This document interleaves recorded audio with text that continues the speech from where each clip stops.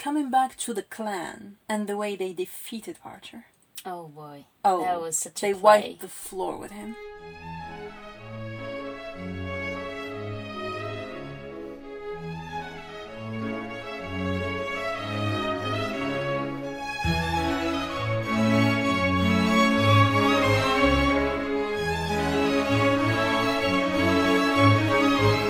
Welcome to the Books and Bum Rolls podcast. I'm Paulette. I'm Juliette. I'm feeling kind of What? apprehensive, let's say. Why? It's such a big thing to talk about. Don't stress me out. I wasn't.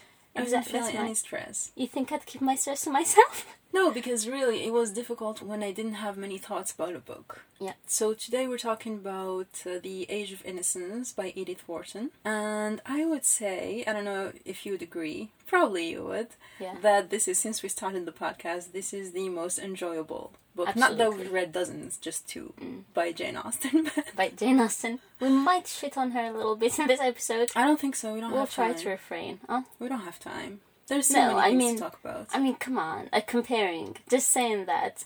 Just Jane because Austen we came was... from Emma, and then reading this, I thought, it's a words difference. Yeah, Emma was a struggle. Yeah, the thing is, when I was listening to chapters, and I remember very well when I was seeing, especially in Pride and Prejudice, some chapters were like 30 minutes long. Yeah. I would feel panic. Yeah. Like, oh my, how am I going to get through this? And it's bad to say, I don't know if it's bad, I just didn't enjoy it as much as I enjoyed this one, definitely not. So let's talk about it. Where should we start?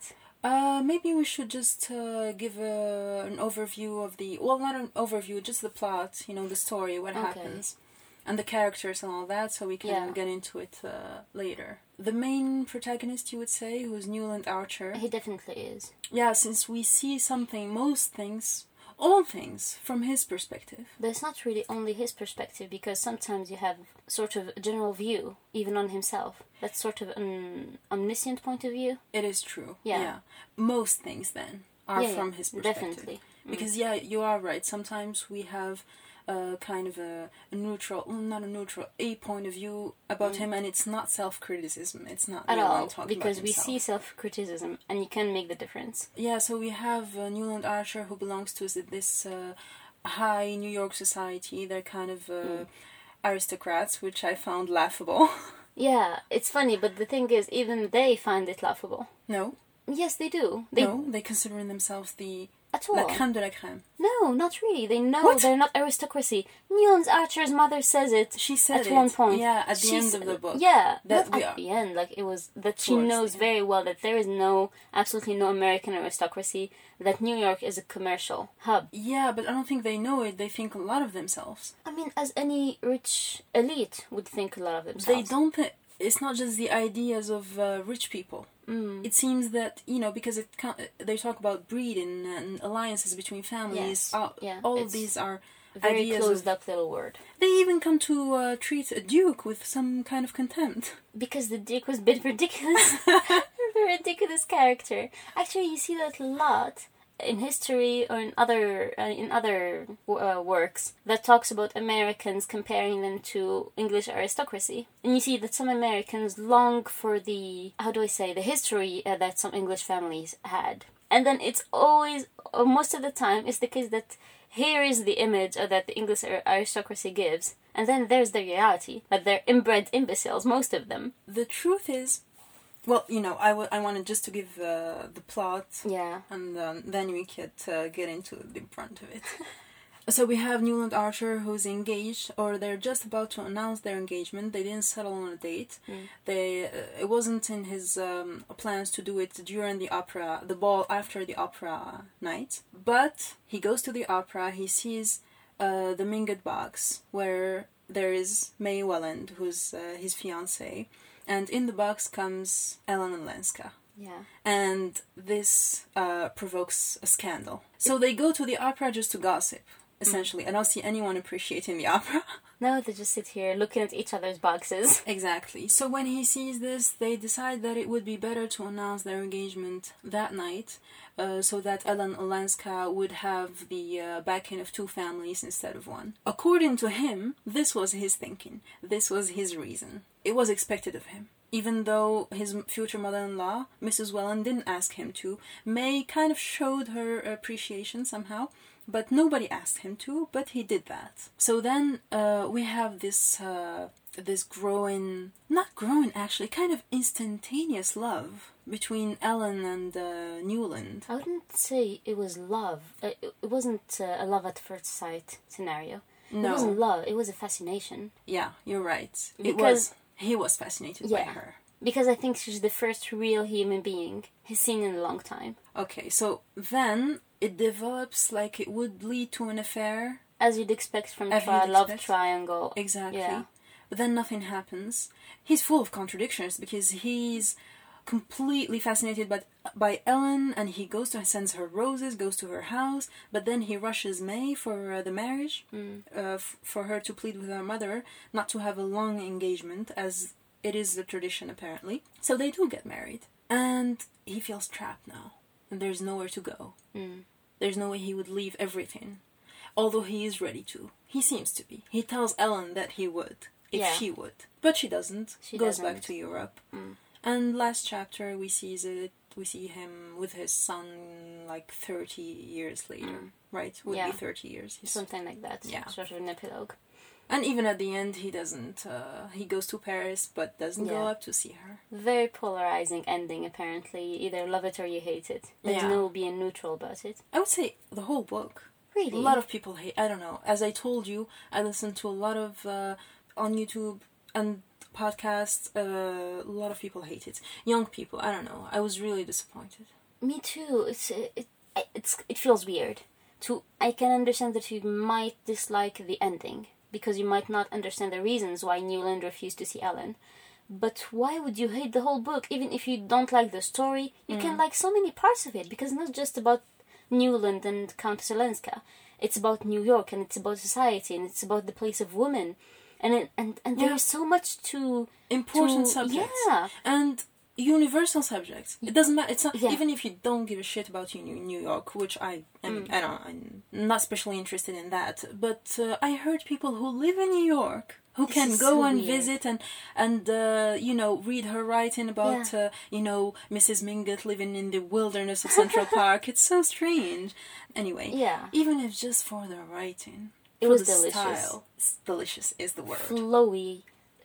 Catching. It grabs you from the first second you start to read. You just want to know more. I had a struggle to slow myself. As I did. Yeah, and I had such busy days working all day, and still I found the time. So it was amazing. Our schedule is we must read a book. We do the podcast on the weekend, so we must read a book during the week. And when it came to Jane Austen, we kind of struggled to get it done in a week, because it was like, enough. Enough of this. But this, I couldn't put it down. I was almost done with it in 2 days. That's it. Yeah, it was so beautiful. I loved it so much. Like, I could have read it twice or thrice in the week. There's some things you feel the need to go back to. If only we had the time. Yeah. I would have gone back to some things. And the way she describes the buildings and the architecture, she has a way of talking about the environment that puts you right into it. And then when you learn a bit about her life... I didn't know that at all. Yeah, me too. That she was interested in architecture and interior design and wrote books about it. Her first book was the decoration of houses. And then you understand how she can do it so well. Because there's a deep knowledge about how she speaks about it. And each house talks so much about their proprietor. Proprietor? Proprietor. So there is a link. It's not just people living in a vacuum. Exactly. How she describes the Van der Leydens, their house. Oh, Lord. I felt oppressed. Because I had that feeling in real life.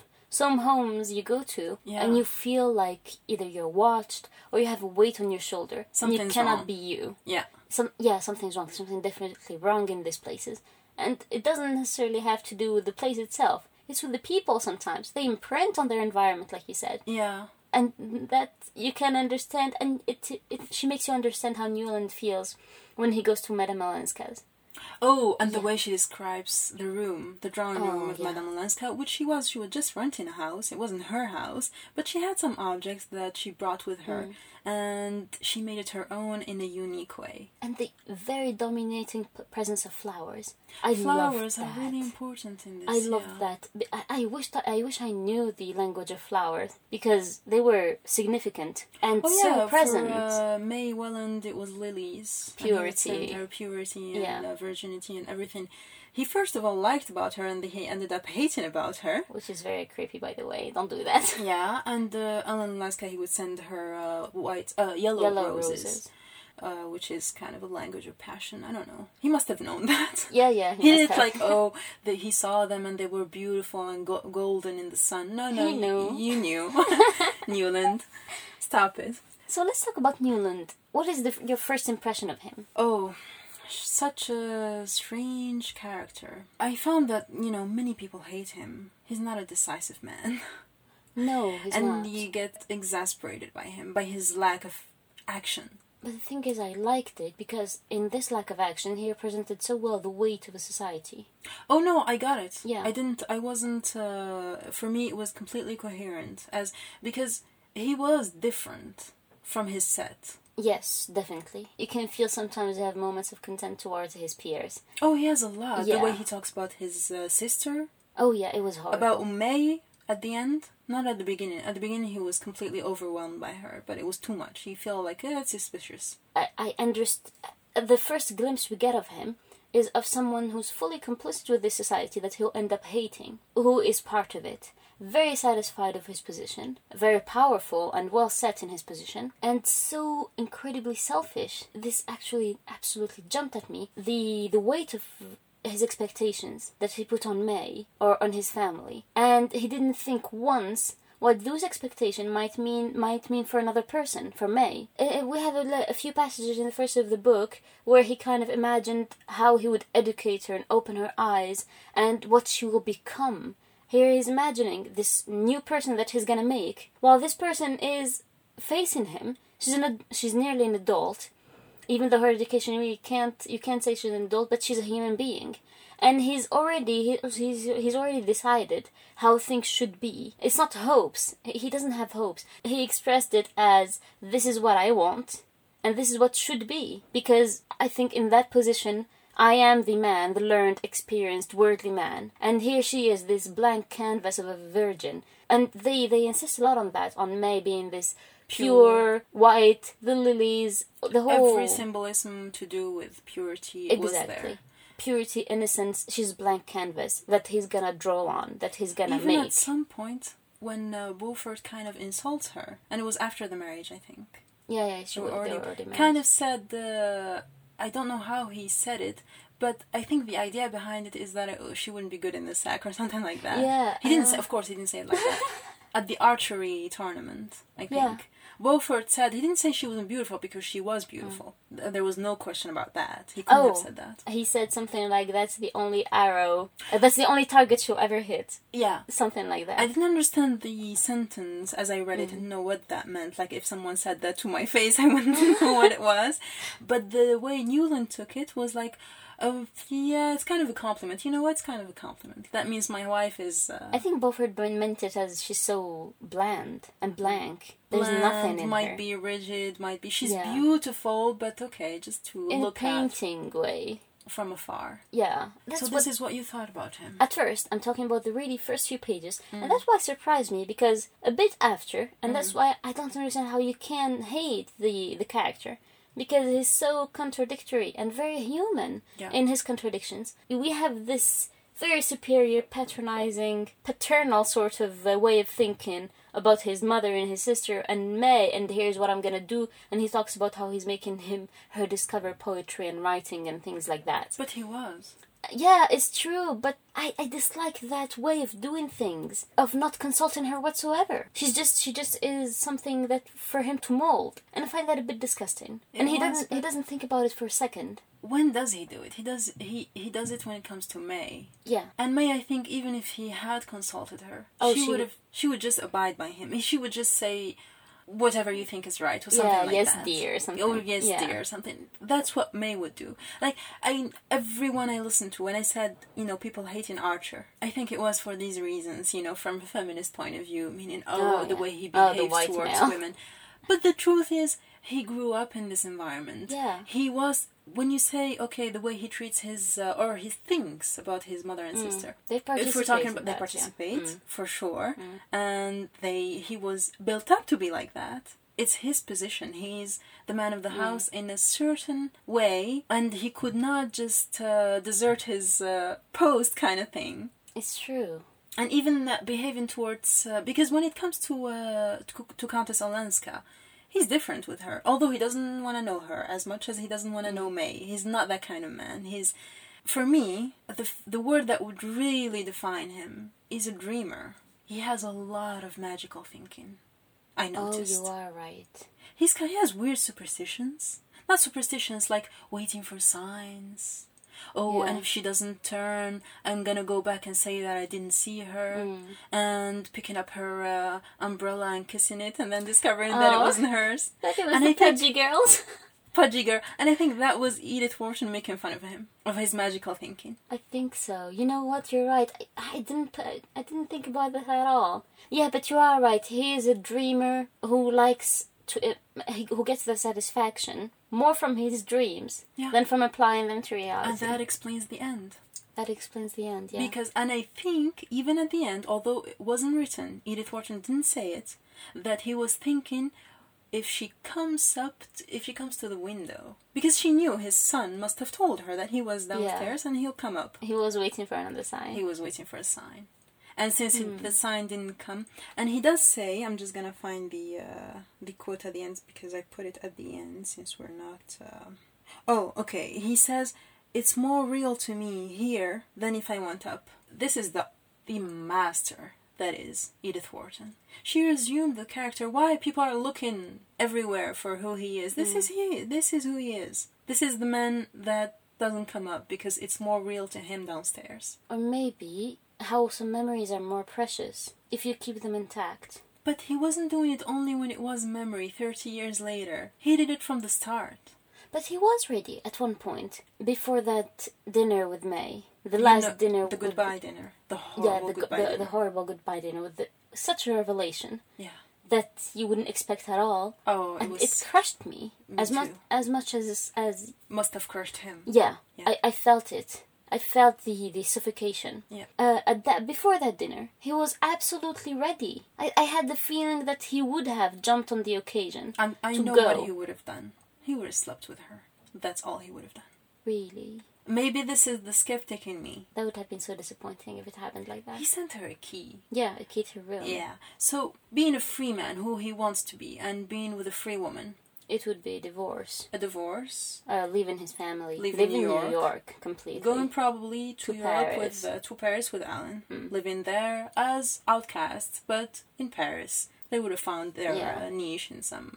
Quartier Latin or something. Yeah. They would have been good there. And maybe she wouldn't have had her allowance. Probably she would have been cut out from her grandmother's allowance. But he would have had some money. I don't know where his money comes from, but he would have had something to live off. Or maybe, strange idea, he would have worked. Lord. Gentlemen. So, what does this...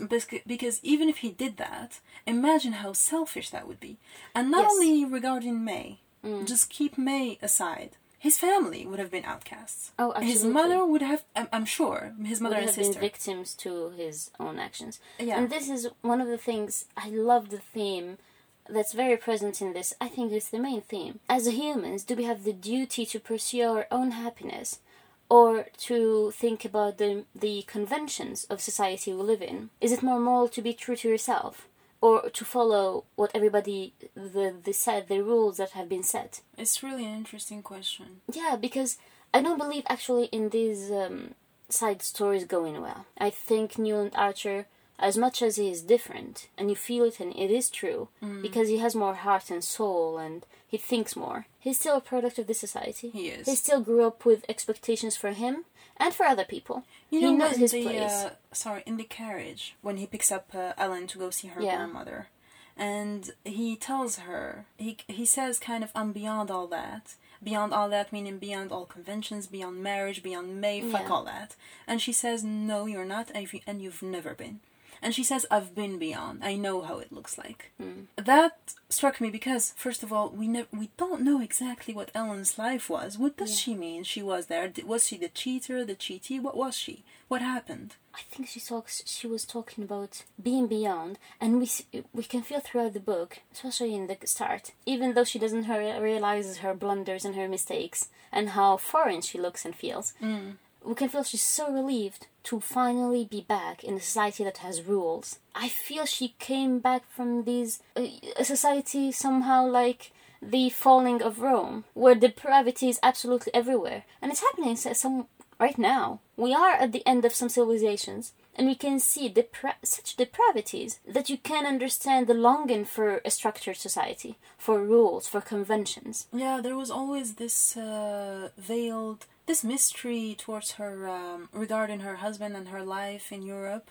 So we never knew exactly, because they called him a brute, but we never know exactly what he did. I have no idea why I had the feeling he beat her. They say abusive, but I don't think aristocrats would have done that. Oh, I think... Really? A beast is a beast. It doesn't matter. I think when they mean a brute, in their language, that must have been like, maybe he was impolite to her. That's a brute. He didn't say good morning. Beat, Lord. I don't think so. No, I think he was cheating openly, but humiliation. Humiliation. Maybe imagine like stuff like bringing his mistresses home or something like that. Something as horrible as that. You know, it goes with the line of a depraved European society as they saw it at that time. As the Americans saw. Yeah. In the first chapter, Lawrence Lefferts at the opera, when they first see Ellen Olenska, who they knew, or Newland at least knew her as a child, and they know her history and all that. And of course, Lawrence Lefferts knows everything. Of course.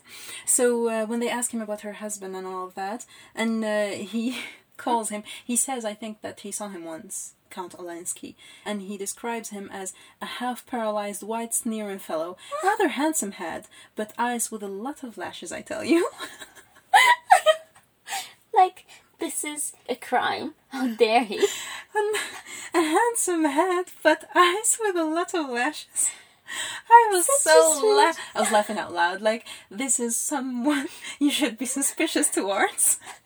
Okay, see people, listen up. If you ever see someone with a handsome head, but with eyes with a lot of lashes, beware. He's a brute. He must be a brute. And he says, well, I'll tell you the sort. When he wasn't with women, he was collecting china. What is this? Lots of lashes and collecting china. But you know, it sounds exactly like something Lefferts would say. Yeah. Exactly. I love it. A bit shallow, but such strange details. How does he know? It's like, yeah. First of all, how does he know? It's so precise. Yeah, the lashes. He must have gotten real close. Anyway, I gave you a warning. Anyway, for anyone, listen. He was keeping women, meaning wasting money on them. Yeah, I think. And I think a gambler, so things like that. And they call him a brute, like, I think in a general way. We don't know exactly what happens. There is a hint of her... Well, that is a fact. She fled with the secretaries. But there is a hint of infidelity on her part. And we never get the definite answer. We never know, did she cheat or did she not? She says no. She says no, and I think I'd believe Ellen. But she didn't say no until the end. When she says to Newland... No, I had nothing to fear from that letter. Meaning because he pushed her towards the divorce, and he was hinting that certain things might come up, so you'd better not get divorced. And she didn't say anything then. She didn't say what things. There is a strange thing happening almost all along the novel. A mistrust of her from Newland. He never knew what kind of woman she was. I don't think it's mistrust, more like an inability to understand. No, but just... from a sexual behavior point of view. He never knew until, I guess, until at the end when he met Monsieur Rivière, who's the secretary. Yeah. Oh. Until then. Yes. Because when he met her in Boston. Yeah. And she went into the hotel. And Monsieur Rivière was there. Yeah. He thought that she might go to the hotel to see him. Like, he was always seeing little things, little mistrusting things. I think this comes up from living in a closed-up society. From growing up in this sort of very, very codified... environment. The smallest thing that you might not even be aware of doing will look magnified to them. And it's amazing. We see throughout the novel how much importance they give to such small things. Like at what point is it allowed? What point in the opera is it okay to be speaking and not listening? To be gossiping and like, okay, when it's a solo, you have to listen. Yeah. When it's a duet, it's really strange. Why? What if I like the duet better? And I don't think these things are written somewhere. So as a stranger, like Countess Olenska, you're going to be thrown in the middle of wolves that will shred you for no reason. But the thing is, okay, she left it as a child, but she knew. I mean, she was born there. Like, things that you know, and her family was there. No. We're always told again and again that Countess Olenska was different. She grew up with a mad woman. That's why she's special. She had a life. She lived in New York as a child. No, very little. And with an eccentric woman. With an eccentric woman, but... That let her wear the infamous, black gown to her coming out ball. Yeah. Yeah, this tells you a lot that... What's her name again? I forgot her. Medora Manson. Medora Manson. Medora Manson's a mad woman. Not in the best way, but not in the worst either. She's great. Yeah, I guess I agree with you. I don't know. So talking about Ellen Olenska, I was very distrusting also. I never knew. At the beginning of the book, it seemed to me like she was coming for him. You know what? Strangely enough, I have the whole opposite feeling about her than you do. I trust her. Yeah, he tells her at some point that you are the most honest woman I've ever met. And the way she speaks... Especially when you put it beside the way, let's say, Mrs. Welland speaks, or May herself, or his mother, or whoever, like the way they express themselves. All females. Yeah, she's very different. She kind of gets to the point. And she's playful and witty. But that playful thing, at the beginning, it seems to me like she must have known. She must have known that this is not the way to behave. From Archer's part. Not just Archer, Beaufort. I think you have to remember where she comes from. I felt the longing for structure from her. And I felt she really wanted to belong. Nearly contrary to her nature. Because she comes from the other side of things. What they call hell. She came back from hell. That's what she says. But why is she flirting all over the place? Was she? Oh, yeah. How was she flirting all over the place? With Archer? From minute one. No, with Archer is special. Because it gives you the impression of love at first sight. But it's not quite that. I don't know how to describe it. I know it's fascination from his part, because she's so different. She's alive. She's a person in her own right, because she lived and she had what is completely normal to have as a human being. Yeah. The chance to experience and to make mistakes and to have a life. What the woman in his environment didn't. So, of course, she stands out. But what I didn't understand was his appeal to her. Exactly. This confused me. Unless... there is that syndrome of the savior. Because he really protected her. And she said, when it's revealed to her, because she even didn't know that, she didn't how realize. he helped her out at the beginning, unbeknownst to her, because for her she wasn't doing anything wrong. She didn't know that she was causing a scandal. She didn't know that she almost didn't get invited by everyone. People refusing to come. Yeah. Because of her. And it was really funny, the whole operation with Newland and his mother going to plead with the... With the van der Leydens. And it was such a funny scene. Yeah. Begging for royalty to come down and give their blessing. I love the way, it's a delicate machinery, and you see how the pieces work, and they know how the pieces work. Oh, yeah. So, but you couldn't go to the van der Leydens just on a whim. It has to really be important. And for Archer's mother to put on her bonnet or her cap or whatever it was, and get into the carriage and go to see cousin Louisa. And the way cousin Louisa even... just hints to her husband, okay, he's reading his newspaper, but he might come. Cousin Louisa called her husband. Yeah. Which never happens. She never bothers him while he's reading the newspaper. You'd think he's writing the novel of the century. He's just reading newspaper, bother him. And she said it in such a tragic way. Yeah. That is so important. But, yeah, I love this, intricacies and this... things that only an insider would know. And Edith Wharton was an insider. I absolutely adored that. The insight into the workings, what makes a society, and how we're all subjected to that. But I wonder something.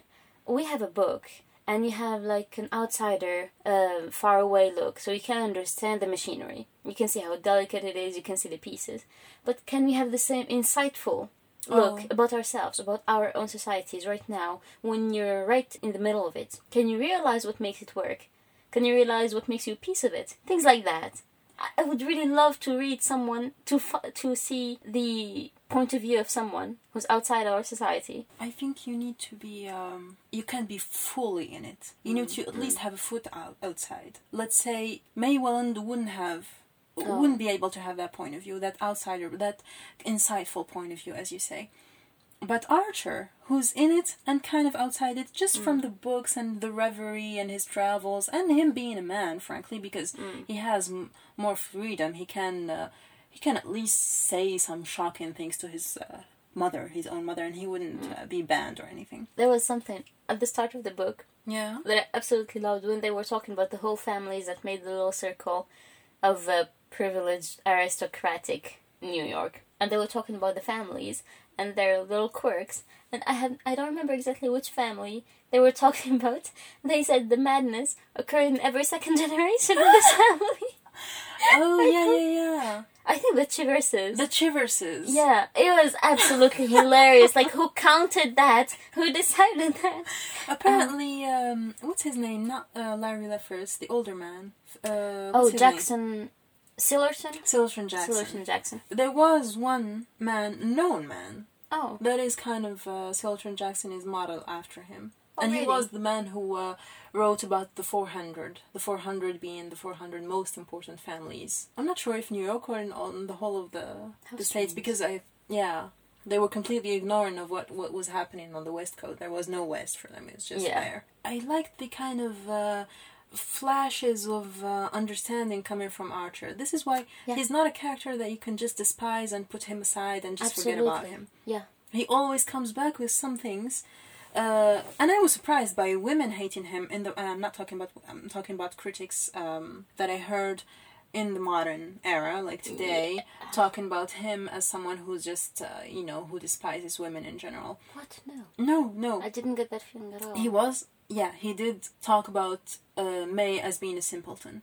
But I think not just because she was, because at the end she showed him and she showed him right. Oh yeah, Lord, that was horrifying and fascinating at the same time. Exactly, she showed him that was a mistake to estimate May. Yeah. She knew what she was doing all along. But I hate that. I love confrontations. I don't love confrontational people. Said like that, it sounds weird. But I like... getting things out. I really wouldn't know my way in a society like that. I'd be the mad, eccentric...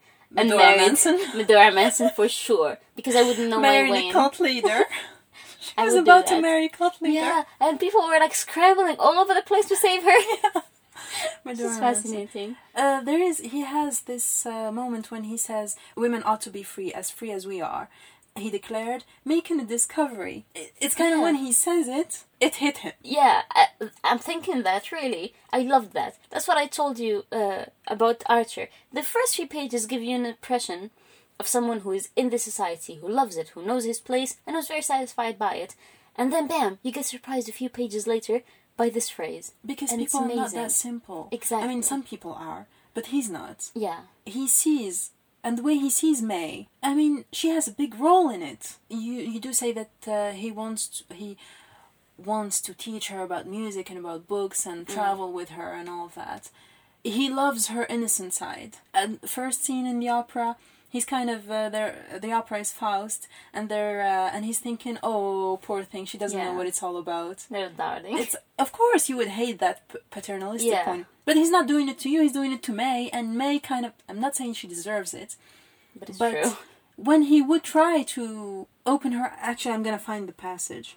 So this is just to give an example of the understanding that he has.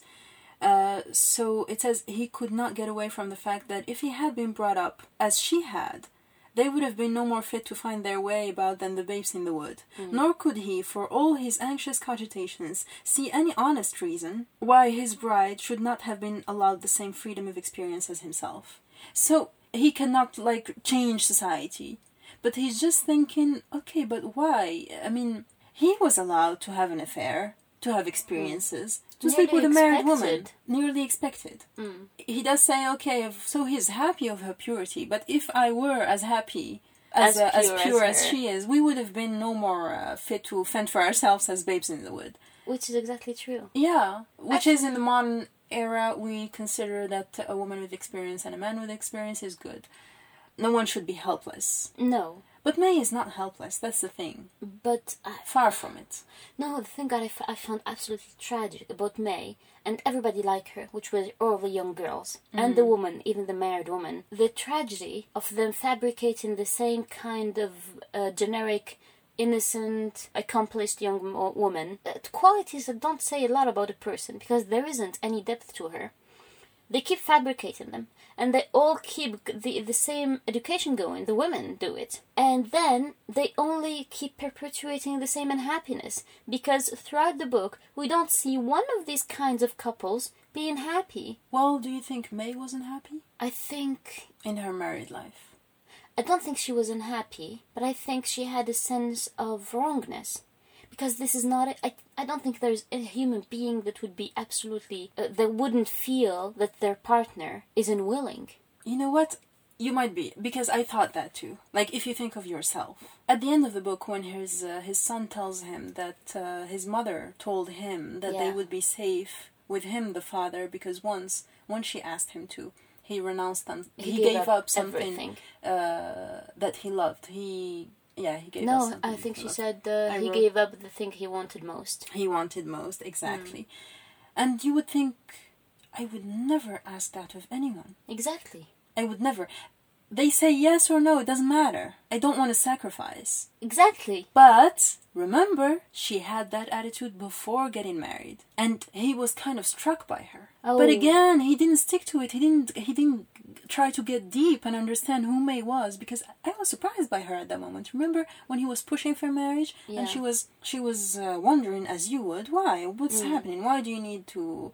We were planning on a long engagement. What happened? What's new? And she what thought was new was still... Ellen Lenska, but she didn't get that. Yeah, she thought he was still attached to the married woman. Yeah, the married woman. And of course, he protested and said no, and there's nothing, and all of that. But he was struck by her.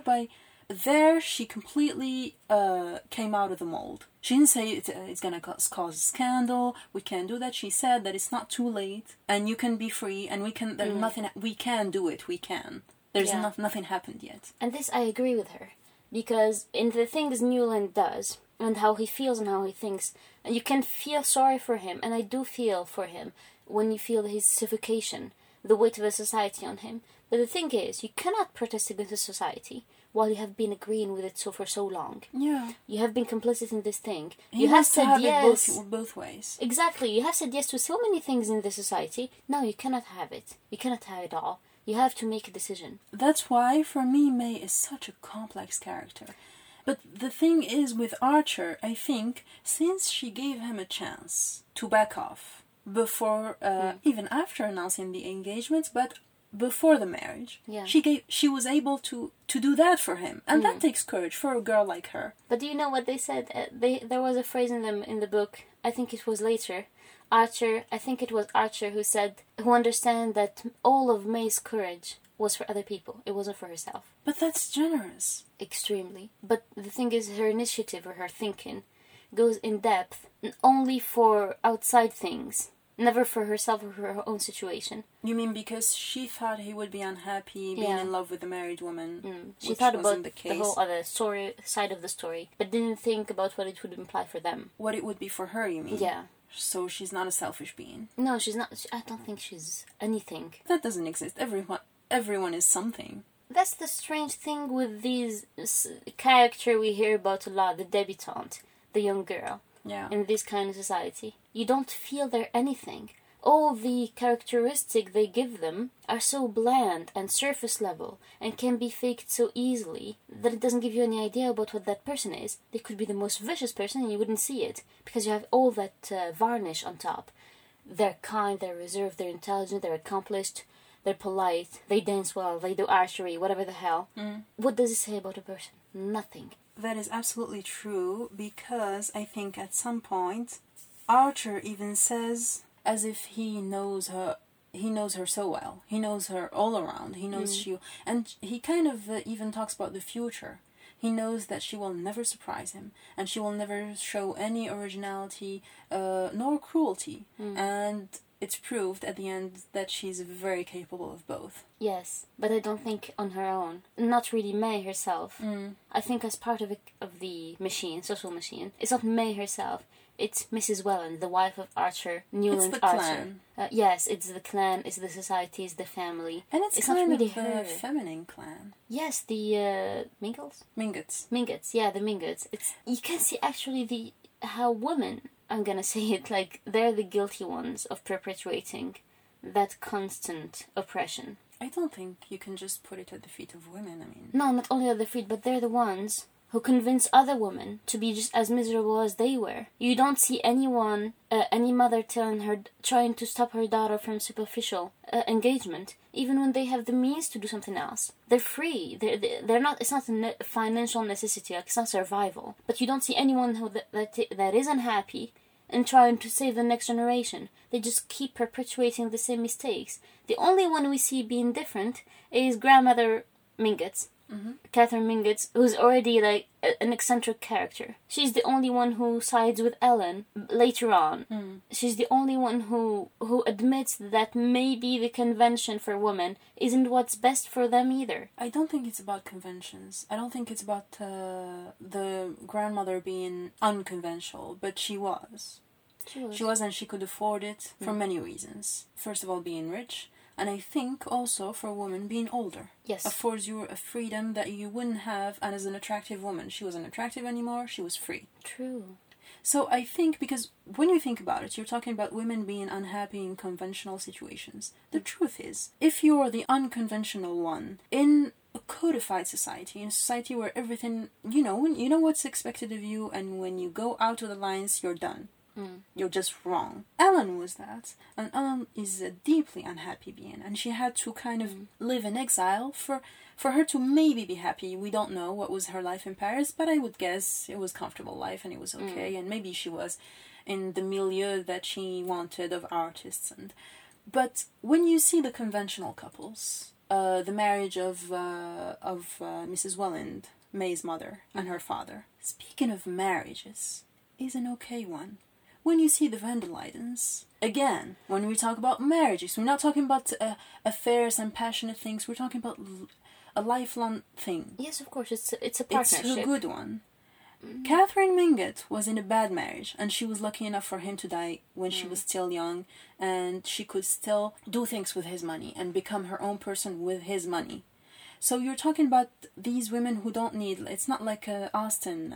It's not like like Charlotte or Lizzie, who need to get out of a bad situation, and the only outing is marriage. No, for them, no. And there is Janie, Archer's sister. Yeah. Who's unmarried, who's ridiculous. Still, yeah, that's true. And who's in constant. Who's the companion of her mother. She lives under the authority of her mother. Forever. So, that or husbands, I mean. It's not like she's a free being. She couldn't just lock herself in Archer's library and read. She wouldn't do it. But the thing is, it's not true. It's not like they couldn't travel. They didn't. They could. Just as long as you do it in sort of respectable bounds, with, I don't know, accompanied by servants or something. The limit that they talk about and their education wasn't really some superficial education. All of them are not Edith Wharton herself, who was able to write and to design houses and gardens and to be her own person, even married, and after that divorced, she could do all of that. Talk about a person, I think, who's an average person, like May. No, I'm not talking about the average person. What could she do? The average person is alright, because she is happy. Like, right now, you can't expect everyone to be against society. It's ridiculous. Society needs to be here and works. And of course, you have the people who make it work. I'm talking about people who feel unhappy, and they don't try to help those that like them. But I think they do, because the only one that is different from all of them is Catherine Mingott. And she does help her granddaughter. She does. Other people, they really thought it was better for her. This is the way they think. I think actually, coming back to the clan and the way they defeated Archer. Oh boy. Oh, that was such a they play. wiped the floor with him. This is why, I like when it's talking about genders and the power play between men and women. And here, it's so subtle. That's why most people who like black and white thinking don't like Edith Wharton.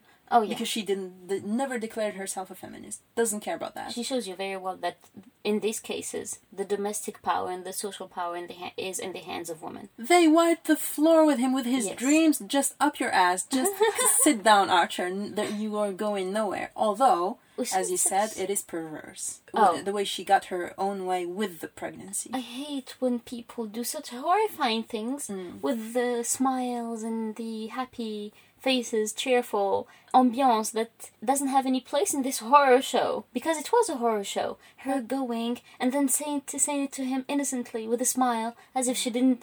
And she knows very well. She's vicious. Because he saw the last look when he sees the victory in her eyes. Yeah. This is a case where he could go crazy and strangle her. He did wish her death at some point. Yes. But the thing is, you never know with May, because he could be wrong. Although for me, there's no doubt in my mind. No, the play was too good. And I don't think May have it in her. Because I really don't think... I think it's part of the education. This is what you do. You preserve a marriage. Okay, and you preserve the right things. That's a point of view. That she's vicious and cruel and all that. Okay. And poor Archer with his crushed dreams. Well. Think about it. When I was talking about the sexual thing, him being a man, unreliable. I'm not saying all men are unreliable, but really I think he would have been able to sleep with Ellen, ruin her. And go back to... Oh yeah. That's how I see it. I don't see him abandoning his family, because it would have been his whole family. Abandoning even a not pregnant May would have been hard to do. I don't think it's him who took the decision to not do it. It's Ellen. No, it's May. No, Ellen. It's May. Ellen was going to. Oh, yeah, but then the minute she learned that they might be a child... it's May. It's just, it was so timely. Oh, yeah. The way she did, because she went to Ellen telling her about her pregnancy before she knew for sure, yeah. And it was weeks. And then, when she had the confirmation, then it was the goodbye dinner. But before that, Ellen had the key. And I think they were going to have one rendezvous maybe, and sleep together. And then she said, because that was the plan, I'll come to you once, and then I'll go. And he said yes to that. Yeah, he did. So, I'm thinking about this. This is a way of taking important things out of men's power. Because, okay, Archer was handled here. Oh, yeah. He was woman-handled. He was woman-handled. Definitely. He had a whole plan in his... dreamy head. In his dreamy head. And with this smooth surface, everything was done. It was settled. That's it. It was settled between May and Ellen. Shut the fuck up, Archer. You have nothing to say. Okay, I'm not agreeing about... I'm just thinking about another version of things. A version where we don't let our sexual desires lead us. No, I absolutely agree with that. But he would have. But who wouldn't have? The woman. The women. Yeah. Yeah. So what they did, okay, that fool is having an affair, because in their head maybe it was already done. Yeah. That fool is having an affair with our idiot cousin. I'm not even gonna bother talking to the man. I'm just gonna go to the source. I'm gonna go to Ellen. And tell her something that only a woman would understand. You're not ruining me, your cousin, that trusted you. You're gonna ruin a family. Ellen, at some point, Archer gets angry at May. He starts to bring some shit up, like muddy the waters. And May says, you promised you were not gonna say such things today. I don't remember what it was about. I just remember his anger at her, because he says, oh, I'm sorry, no, it was with Ellen. She says, you were not gonna say such things today. And he answers, how like a woman, none of you will ever see a bad business through. Oh, honey. Oh, honey. He was so blinded. Yeah. They saw the bad business through in your back. Oh, you didn't even hear about it. That's why I dislike about these modern woman power movements. Yeah. They try to imitate men. Yeah. This is what they're doing. And the way women yield power is very different. It's very different. It's not aggressive. And it's not out in your face. Do you feel like you're not a woman sometimes? Because I do. Well, I don't know how to do that. Oh. This yielding things behind the scenes and always keeping that appearance. I'm as confrontational as a dude. No, it doesn't mean women are not confrontational. This is way because I think this polished society, this is how women are brought up. But I think if you are brought up in a different way... Because this is a talent. Yeah, this is different. And here I'm completely in agreement with you. It is wrong. It's hateful. I hate it. This veneer and this... Oh, but Newland... She says, but I thought you weren't sure before today, talking about the pregnancy. And she says... but I told Ellen anyway, and you see, I was right. Yeah. Like, you could never catch her. And you see, I was right. What does that mean? Yeah, I think even she alluded that she was so close to Ellen. So happy that she had to share the news with her. Yeah. And it's just cruel. It's to a add lie. up to it like that. And talking about Ellen again. And she tells him, I knew you would be the only friend she could count on. This is kind of torturing him. And I wanted her to know that you and I are the same in all our feelings. Oh, yeah. United front, motherfucker. You're married to me now. And when he was dreaming about their future married life, thinking about how it was going to be full of passion and discoveries and camaraderie, he perceived that such a picture presupposed on her part the experience, the versatility, the freedom of judgment, which she had been carefully trained not to possess. He's wanting something more, but at the same time he knows that he will not get something more because she wasn't conditioned to... She can't give it. It's not there. It's sad. And the thing is, they're all complicit. Yeah. They're all complicit in fabricating these kinds of women, and then they just throw them. They're not. They don't throw them. Archer, wanted to throw her. No, couldn't do it. All of them. Most of them were cheating on their wives. Oh, cheating. I don't think they care about that. They were talking about this business of cheating. When such things happened... It was undoubtedly foolish of the man, but somehow always criminal of the woman, while talking about Countess Olenska. Yeah. So a woman is absolutely unpardonable. But a man, it's a bit foolish, but it's nothing exceptional. Let's give it a deeper look. Not to give men an easy way out. But, most of the time, if they do things like that... Oh, it's absolutely on instinct or... On instinct. It's the dick leading them. Yeah, it's if the dick. I ever do it, as a woman, I would have thought about it. Oh, yeah, absolutely. I would have planned it. I would have really considered everything. It would not have been... spur of the moment thing. Yeah, and, I just want to get laid. I'm not sure. I am almost sure it wouldn't happen like that. I don't think... Biologically speaking, and reasonably and logically speaking... We're different. Exactly. We're the ones who choose the partner, and we're the ones who keep these things going straight. So, talking about keeping things going, the way they ganged up on him, isn't it the way... I'm not saying isn't it the way things should be. I think the way things should be, ideally, is equal partners, able to hash things out, to talk, to communicate all the time. But him and May did not have that. Yeah. You have to put a leash on the dick. Yeah, it's kind of raining... Although, as you said, they were all cheating. He wasn't doing it, but... Why was he special? Maybe they knew it would be beyond just cheating, beyond a fleeting affair that they could accept. Well, first of all, it's her cousin. It's more scandalous that way. But beyond that, I think, because they do say at the end, last chapter... He was never unfaithful to May. Yes. Yeah. Because I think he's the kind of man that falls in love. Even though we don't know what that word is in his mind. But he's not the kind of man... It was an upheaval. If it really happened, it would have disorganized everything. It would have really put a... At the same level of the Beaufort scandal. At the same... in your face. It would have been in your face. He didn't do it in the background. He didn't do it discreetly at all.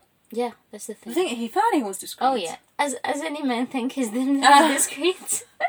They think they're sneaking when they're like, raging boner right over there. In hindsight, when you know all of that, after reading the dinner scene, and then you go back to how Archer was behaving. You know, when he was saying, oh, I'll go to Washington for this patent case. Yeah. And then May turns to her mother and says, Archer won't be able to see Ellen because Ellen was coming to New York and he was going to Washington because he has to see this patent case.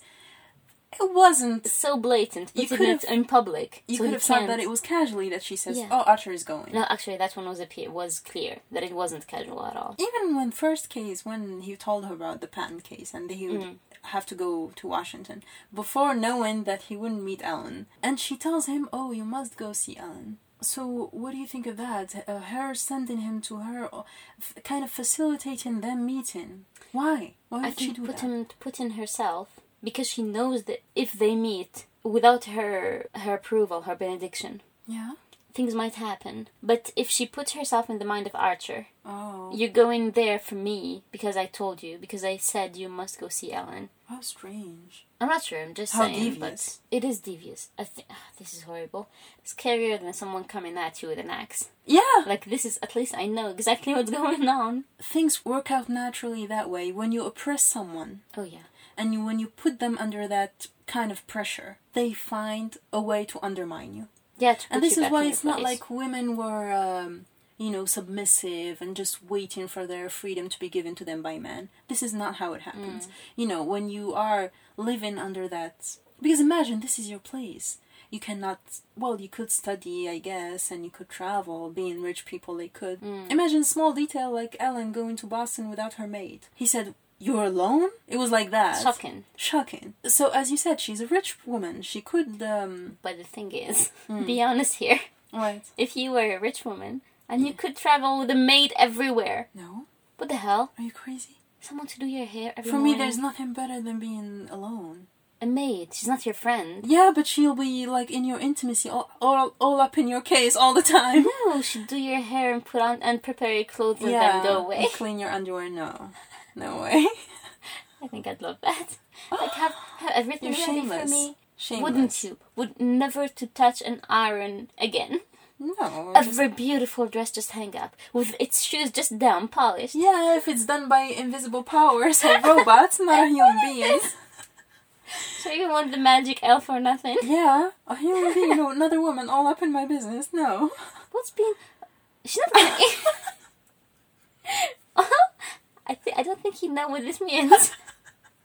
She did say, Ellen in Boston, that she didn't know how to do her hair because Nastasia was not there. Okay, so I think we hit upon all the important things. I'm still intrigued by one character. Because May was intriguing at the beginning. I thought she was a simpleton at the beginning, and then she was intriguing, and then I knew the master that she was. The vicious master. And Archer is Archer, and he's complex. Ellen is I still don't know. Mystery. I still don't know. That's her appeal. That was her appeal for Archer. Even for us. She's a bit of an opaque I thought she was a flirt at the beginning, and I thought she was purposefully going for her cousin's husband. I don't think so. I didn't get that feeling at all. I think I got the feeling that Ellen was used to act in such a way that would have been read as something in the society she comes from, and then in this society it's something else entirely. It happens. When she tells him to come to her house, she knows how things work, and it's everywhere the same. It's really everywhere. She doesn't come from a strange land when it's her. She could have invited May too. It's your cousin, and you didn't see her in years. But they knew each other when they played. When they were children, they played together, and that was based on that she called him. No. Yes, when they met at the opera house, and they started talking already. She opened it with. We used to play, and you tried to kiss me, but I liked your cousin, or something like that. Yeah, do you think this is an innocent remembrance? Or do you think being a woman and knowing her power, this is... Lord in heaven, can't you say anything then? No, don't talk about kissing someone. Children, and then... Children old enough, I don't know how old they were, but old enough to be a bit having little crushes and all of that. So it doesn't mean children, doesn't mean... So you mean it was planned on her part? I always suspected. I don't get that feeling at all. The flirtatious thing, I get it all the time from her. Weirdly enough, no. For me, no. I just got the feeling of a woman who was so tired of a depressed society that she longed for structure. And Archer was, at a moment, the guide, the savior that showed her certain structures, that showed her the mistakes she was doing, and saved her, and showed her the way. And that was it for her. The way she takes him apart and talks to him. The way she, first of all... Who else would you talk to, Leffert? Samuel Jackson, I said. Samuel Jackson. Yeah. I would love to talk to Samuel Jackson. Solarton Jackson. Or who would you really speak to? No. He is different. I get it. But she could have included May only to keep up the appearances. Because don't tell me she comes from such a strange land that she doesn't know that inviting someone in such a secretive way. Yeah, because even he was not sure that he heard it right. She told him, you must come to see me. Okay, that might be innocent. What's with the roses? He sent them anonymously, but then Archer, even though he never comes out and says it that he was starting something, she knew, and she didn't say anything. And then, at the end, she lets him know that she knew all along that it was him. True. What is that behavior? Coming from your cousin's husband. I think, being a woman, she knows her powers. The way she puts herself in a position of, you need to teach me, and I need to learn things, and you need to help me, kind of, I'm in distress. True. No woman doesn't know the power of that with that kind of man, Archer, who wants to teach everyone, apparently. It's the only intriguing character for me. No, it was magnificent all over. Okay, there are actually two things. In the last chapter, where we see him in later years, we get a resume of how these years went on. And he said something he knew he had missed, the flower of life. That he lived a life that was nothing in particular. And it's such a sad thought that you go through life with nothing special. You just are. You're alive, sort of. But there is, I wouldn't say no excitement, there is nothing, not exceptional, not everybody can. I'm not talking about the adventurous or exceptional thing. I'm talking about the feeling that you haven't missed out on things. Yeah, but who doesn't? Not on everything. I mean, that you haven't lived a grey, dusty life. That sometimes you get the feeling that you're sort of buried. That you're not really living. You're more like surviving. You get the fear that a few years down the line, you might look back and have regrets. Because, as he said, you missed the flower of life. There were maybe decisions you could have taken, as he could have. Like what? Taking risks? Yeah, taking risks. I think it's part of life, and not everybody is taking action, taking risks. I agree with you. I just think whatever you live, you might find things that you missed out on. I mean, you always miss out on things. Of course, no, you do. But at least you don't get the feeling of having done nothing. Of having followed whatever came through your way and never tried anything. But apparently he did have a successful political life. He was a very influential person in New York, so... And he did have children that apparently he has a great relationship with. I don't know about the one that he calls Chivers. It's his daughter. She marries a Chivers and then she's a Chivers. She is. You know, when he was talking about his daughter, who's apparently a lot like May. But not at all like her in some ways. Yeah, but kind of athletic, but kind of as unimaginative as May. Yeah. The way he was talking about her, I felt the plight of women of daughters. The way they become... Because he was calling her Chivers, so I thought... Yeah, completely stranger. And because the whole book he was mocking the Chivers. And then he starts calling her and Chivers. His own daughter, now she married a Chivers and she's and a he Chivers. said she married the dullest Chivers. The dullest of them. So we're gonna enjoy ourselves next week with the Age of Innocence by Martin Scorsese and with Daniel Day-Lewis. It's gonna be delicious. Do you have any interesting phrases from this book? You know, like I send no compliments to your mother. From this book, did you get? For me, it would be like they had a mad person every second generation. Like in your family, they do. Yeah. It's your generation, actually, when it happens. The madness. No, it's gonna be my children. Maniacs, all of them. We're sisters again! Yeah, but second generation. Maniacs, what? It wouldn't be me. We're the same generation. Oh, really? See the madness showing right off.